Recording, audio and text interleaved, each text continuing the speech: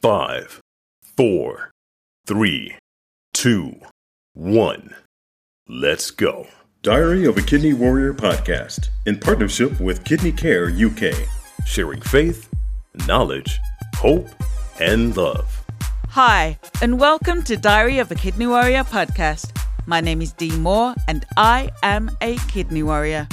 This podcast is dedicated to encourage, educate, and inspire as we explore all aspects of kidney disease, related chronic illnesses, and health.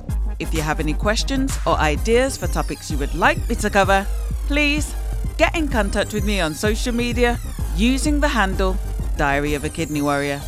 My guest today from Coventry, England is campaigner and dialysis patient Phoenix Hallowell. Phoenix joins me to share about the Priced Out of Existence campaign, the cost of living crisis, and its impact on dialysis patients. Hi, and welcome to Diary of a Kidney Warrior podcast. How are you doing today, Phoenix? I'm very well, thank you. It's an absolute delight to be invited to be with you on your podcast. Thank you so much for joining me. It's an absolute honour and privilege to have you here on Diary of a Kidney Warrior podcast. Today, we're going to be talking about the cost of living crisis.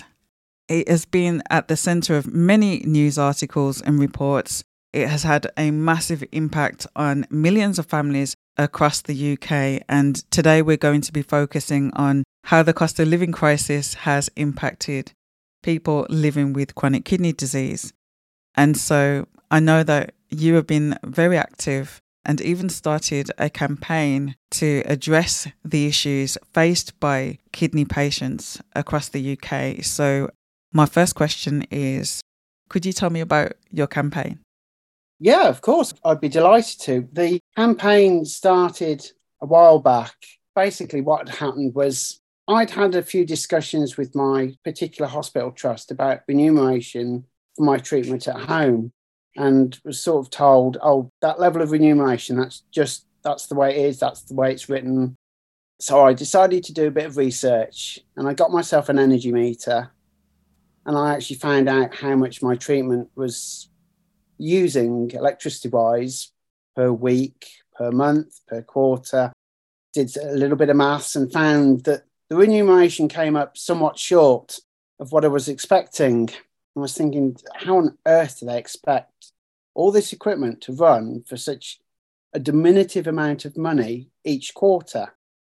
So I made contact with my Kidney Care UK advocacy officer to raise the issue, having found some literature online that was guidance on remuneration for kidney dialysis in the home, and said, this is wrong, something's wrong. And I'd raised this. This was before the cost of living crisis, because at the time, per quarter, it was costing me about £50 to run the equipment. And that was with the electricity at 14.7 pence per kilowatt hour, because I was on a fixed plan at the time.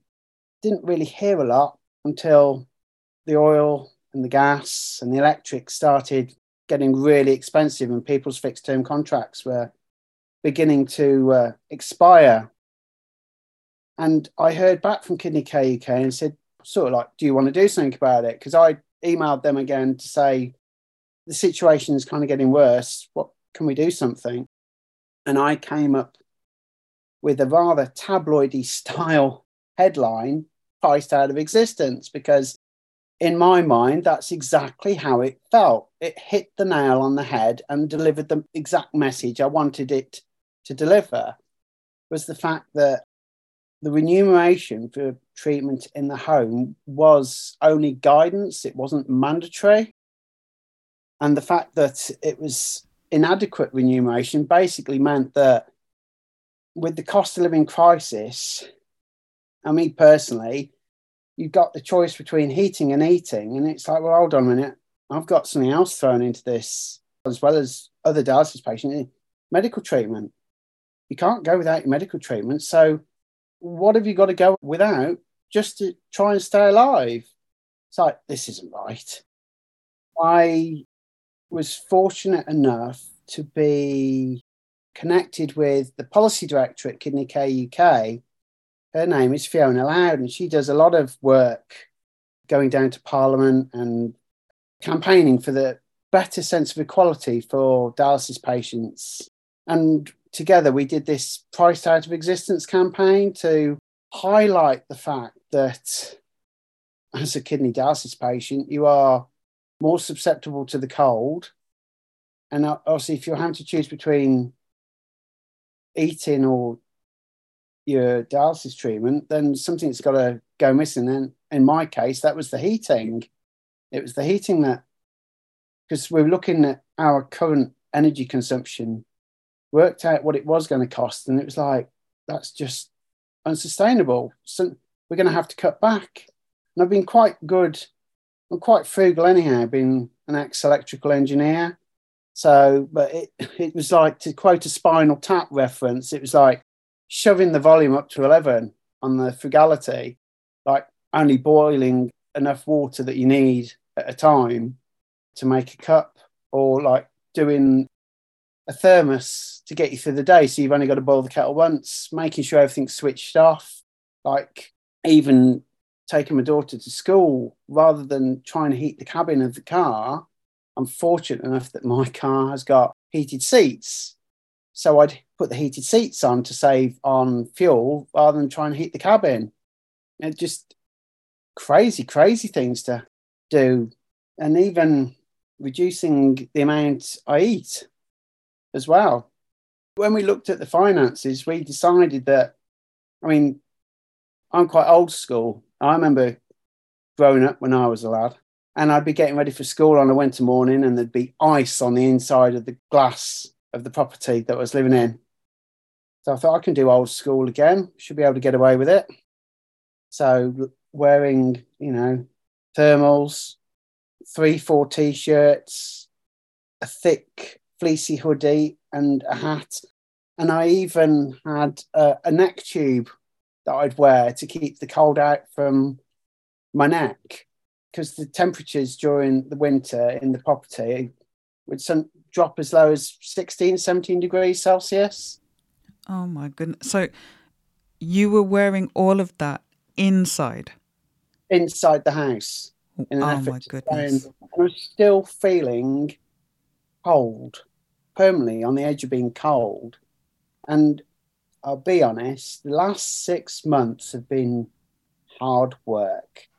And I don't think that the extra strain of having to sustain that lack of warmth has done my health any good. I think it's been quite detrimental to the fact where I think my body just got tired and engineered an excuse to get me in hospital, which it quite successfully did. I was asked while I was in the hospital, how are you finding it? It seemed an odd question. I said, well, it's actually nice to be warm. So I'm sat here and I've only got 2 T-shirts on and I'm comfortable. I said, which is a big difference to being at home. I mean, the only other time I'd be warm at home is if I run a hot bath, try and soak the aches and pains away. So that was it. I even invested in a new sleeping bag to try and keep warm whilst I'm on dialysis, because one of the biggest problems of being on dialysis is your blood is being taken out of your body and being cleaned by piece of medical equipment and then brought back in. Well, while it's not in your body, it's losing heat. So there are temperature settings on the machine, and during the height of cold weather, the machine was maxed out. So what I was supposedly saving in not heating the property, I was then having to spend in heating the dialysate, which is the liquid component that does the cleaning of the blood. Having the gas heating on by comparison far outstrips the cost of turning the temperature of the dialysate up, but it's still an extra incurred cost because of the cold. I'm sitting here in complete shock to hear that in 2023, this is what you've been going through, and so many other dialysis patients across this country have been going through. I mean, that is absolutely shocking that you're literally in a position of having to choose whether to be warm, living in normal, acceptable conditions and having your treatment. I mean, that should not be the case ever for anyone. I quite agree. I'm just in shock. I consider myself to be in a privileged position because my better half works for the NHS as a midwife. So it's not just my income that's coming into the house.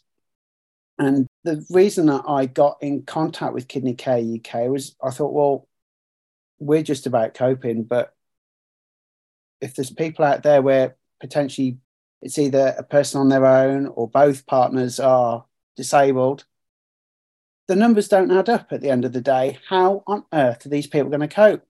It's like, well, somebody needs to raise their head above the parapet and bring this to people's attention. And it just happened to be me.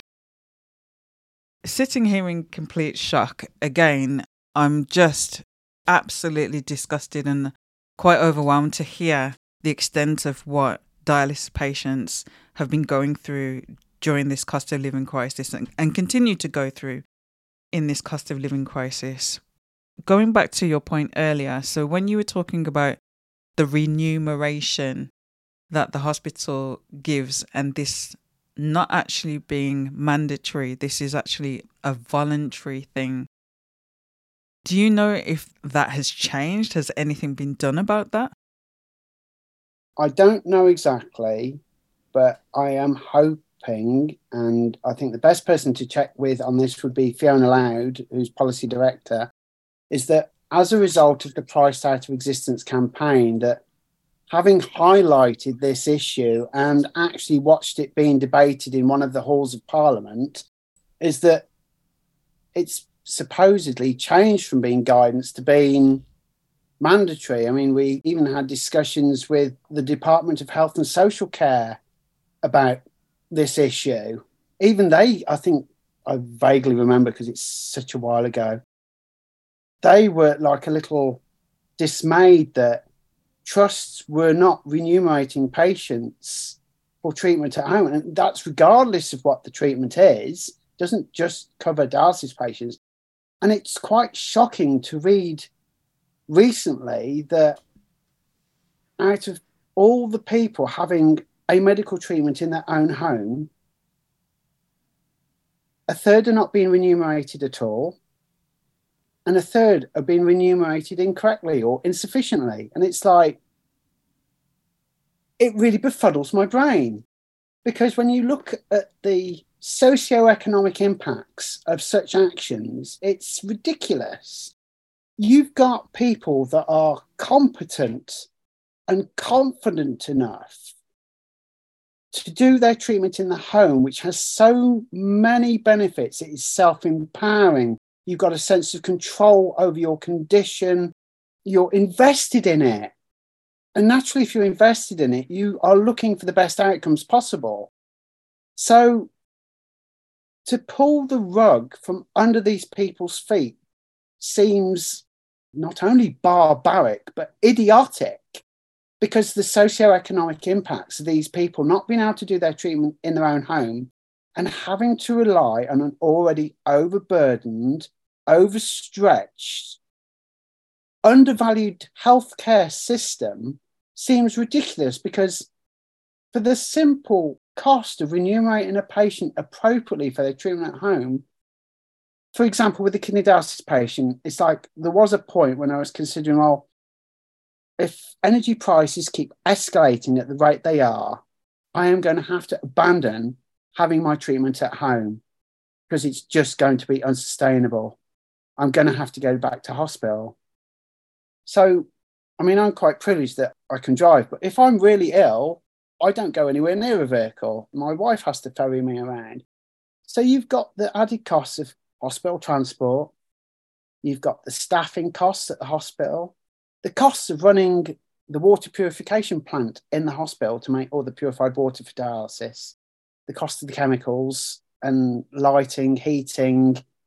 It far outstrips a simple bit of remuneration for paying somebody to do it at home and give them that sense of self-control at home. That must be cheaper because A, you're not paying for qualified staff in the home. You've essentially got a qualified member of staff in the home, the patient, because they are invested in doing their own treatment and getting the best out of it. Powerful, powerful words. And it is so true. And one thing that I continuously advocate for is empowerment, and for people to be able to do as much for themselves as they can. And like you just said, Phoenix, being in a position where being forced out of the home and into the hospital, and then that would also impact how many times you would be able to have treatment, because if you're having treatment at home, you'd be doing that 5 times a week, but that isn't possible in centre, is it? So that means the impact on the body is heavier as well. So there's so many psychological, physical and practical implications of people not being able to do their treatment at home. And yourself, you have a supportive partner. Some people are single, they don't have a person to drive them into the hospital or the means. And like you said, hospital transport, people can be waiting around for hours on end for transport because there's so few hospital transport vehicles available.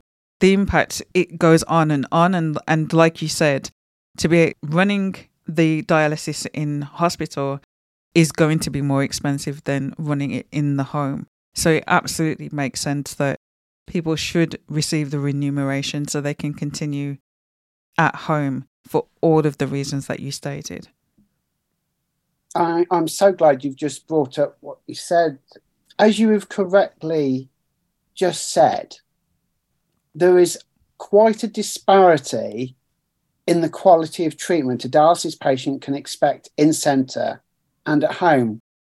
For example, my dialysis prescription is I dialyse 5 times a week. I get on the machine about 10 o'clock at night, 9:45, and I try and get off about 7:30 in the morning so that I'm up and about and I can take my daughter to school. So that's the better part of 9.5 hours.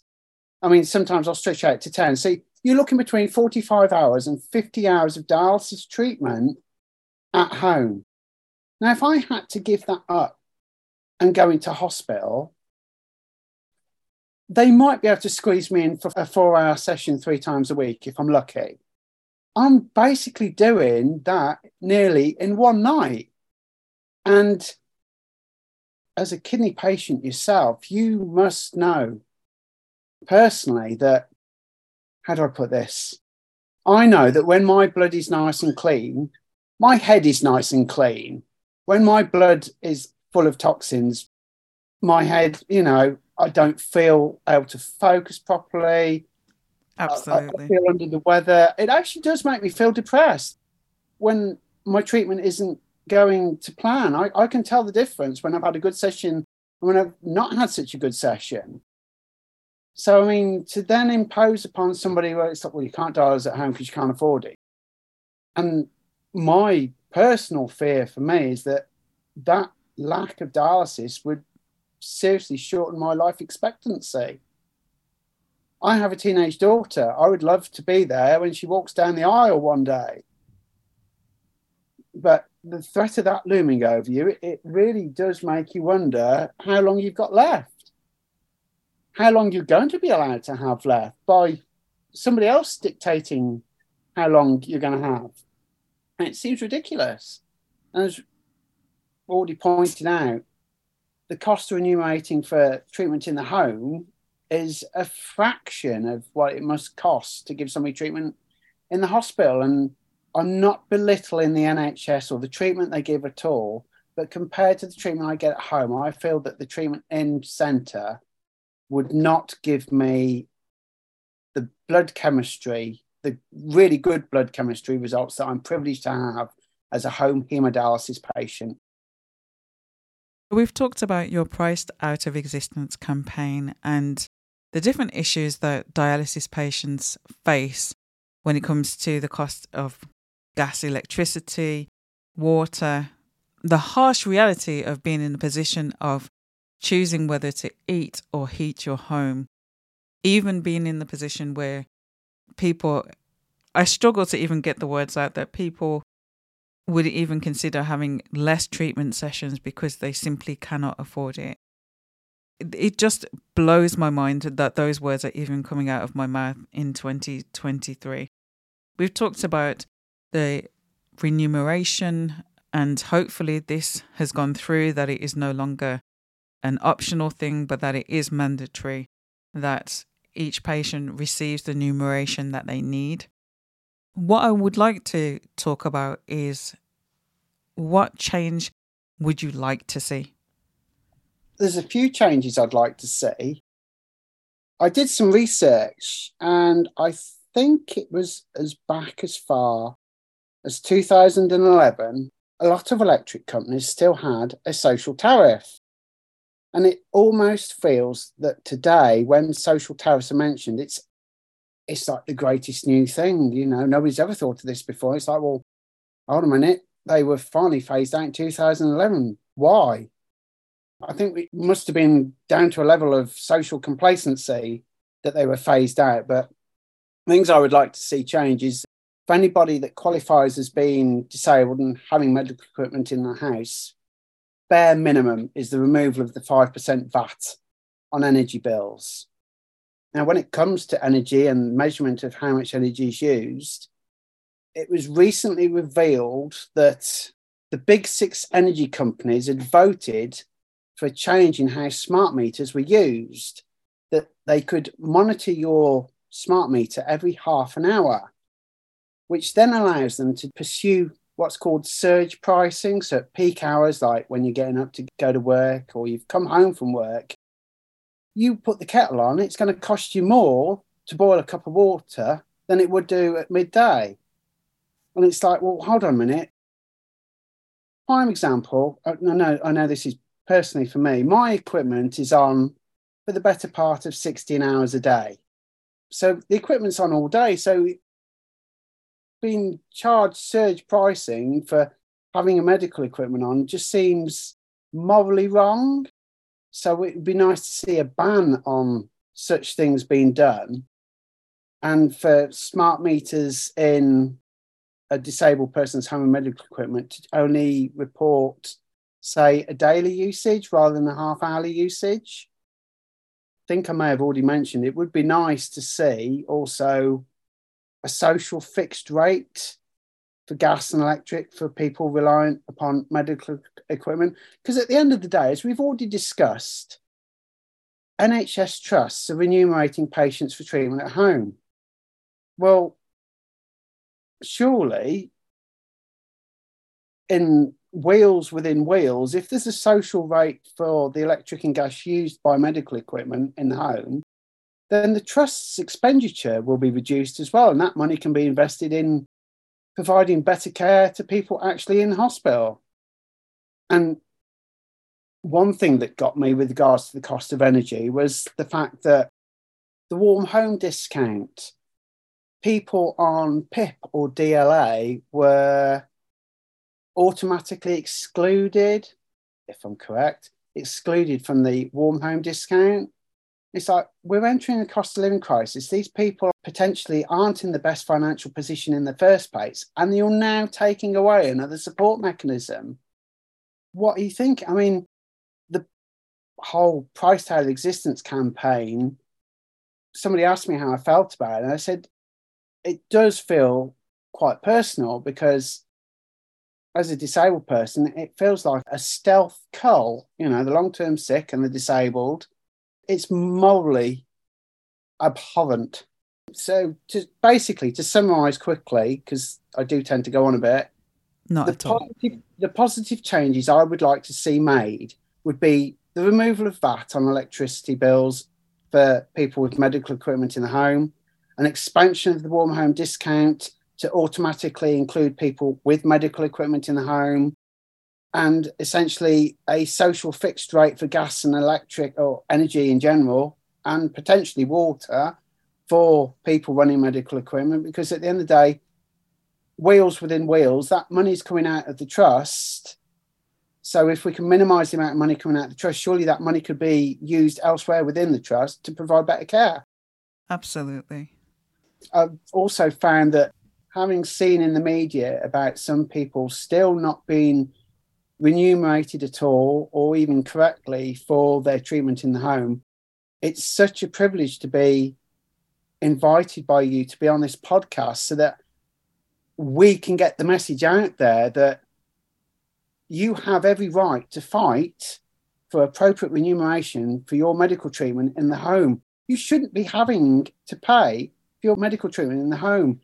So hopefully with the work that was done with Kidney Care UK, you have now got a better footing to go to your trust and say, may I be remunerated properly? And hopefully they won't have a leg to stand on.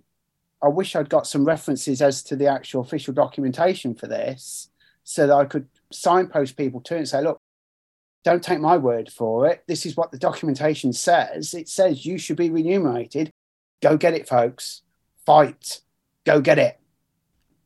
Thank you so much for sharing that, Phoenix, because I really, really do hope that by sharing this podcast, we are helping raise more awareness of this issue and that people do feel empowered to speak with their hospital and their health trust to have the correct remuneration, because nobody anywhere should have to make the choice between heating, eating and their treatment.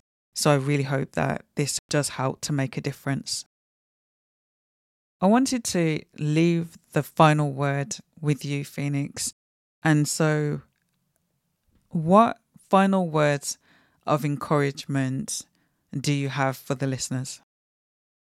As a long-term disabled person, I'm going to starting to well up a bit here. I am well aware of the constant fight that disabled people have to go through every day just to simply exist. My message to these people is keep up the good fight. Unite, make your voices loud, get the message out there and fight back. Thank you so much for sharing that powerful, powerful encouragement there, Phoenix. Thank you for sharing about your campaign, the work that you are doing. Thank you so much for joining me. It's been an absolute privilege to share this time with you, Dee. Thank you so much for allowing me this time. Thank you for listening to Diary of a Kidney Warrior podcast.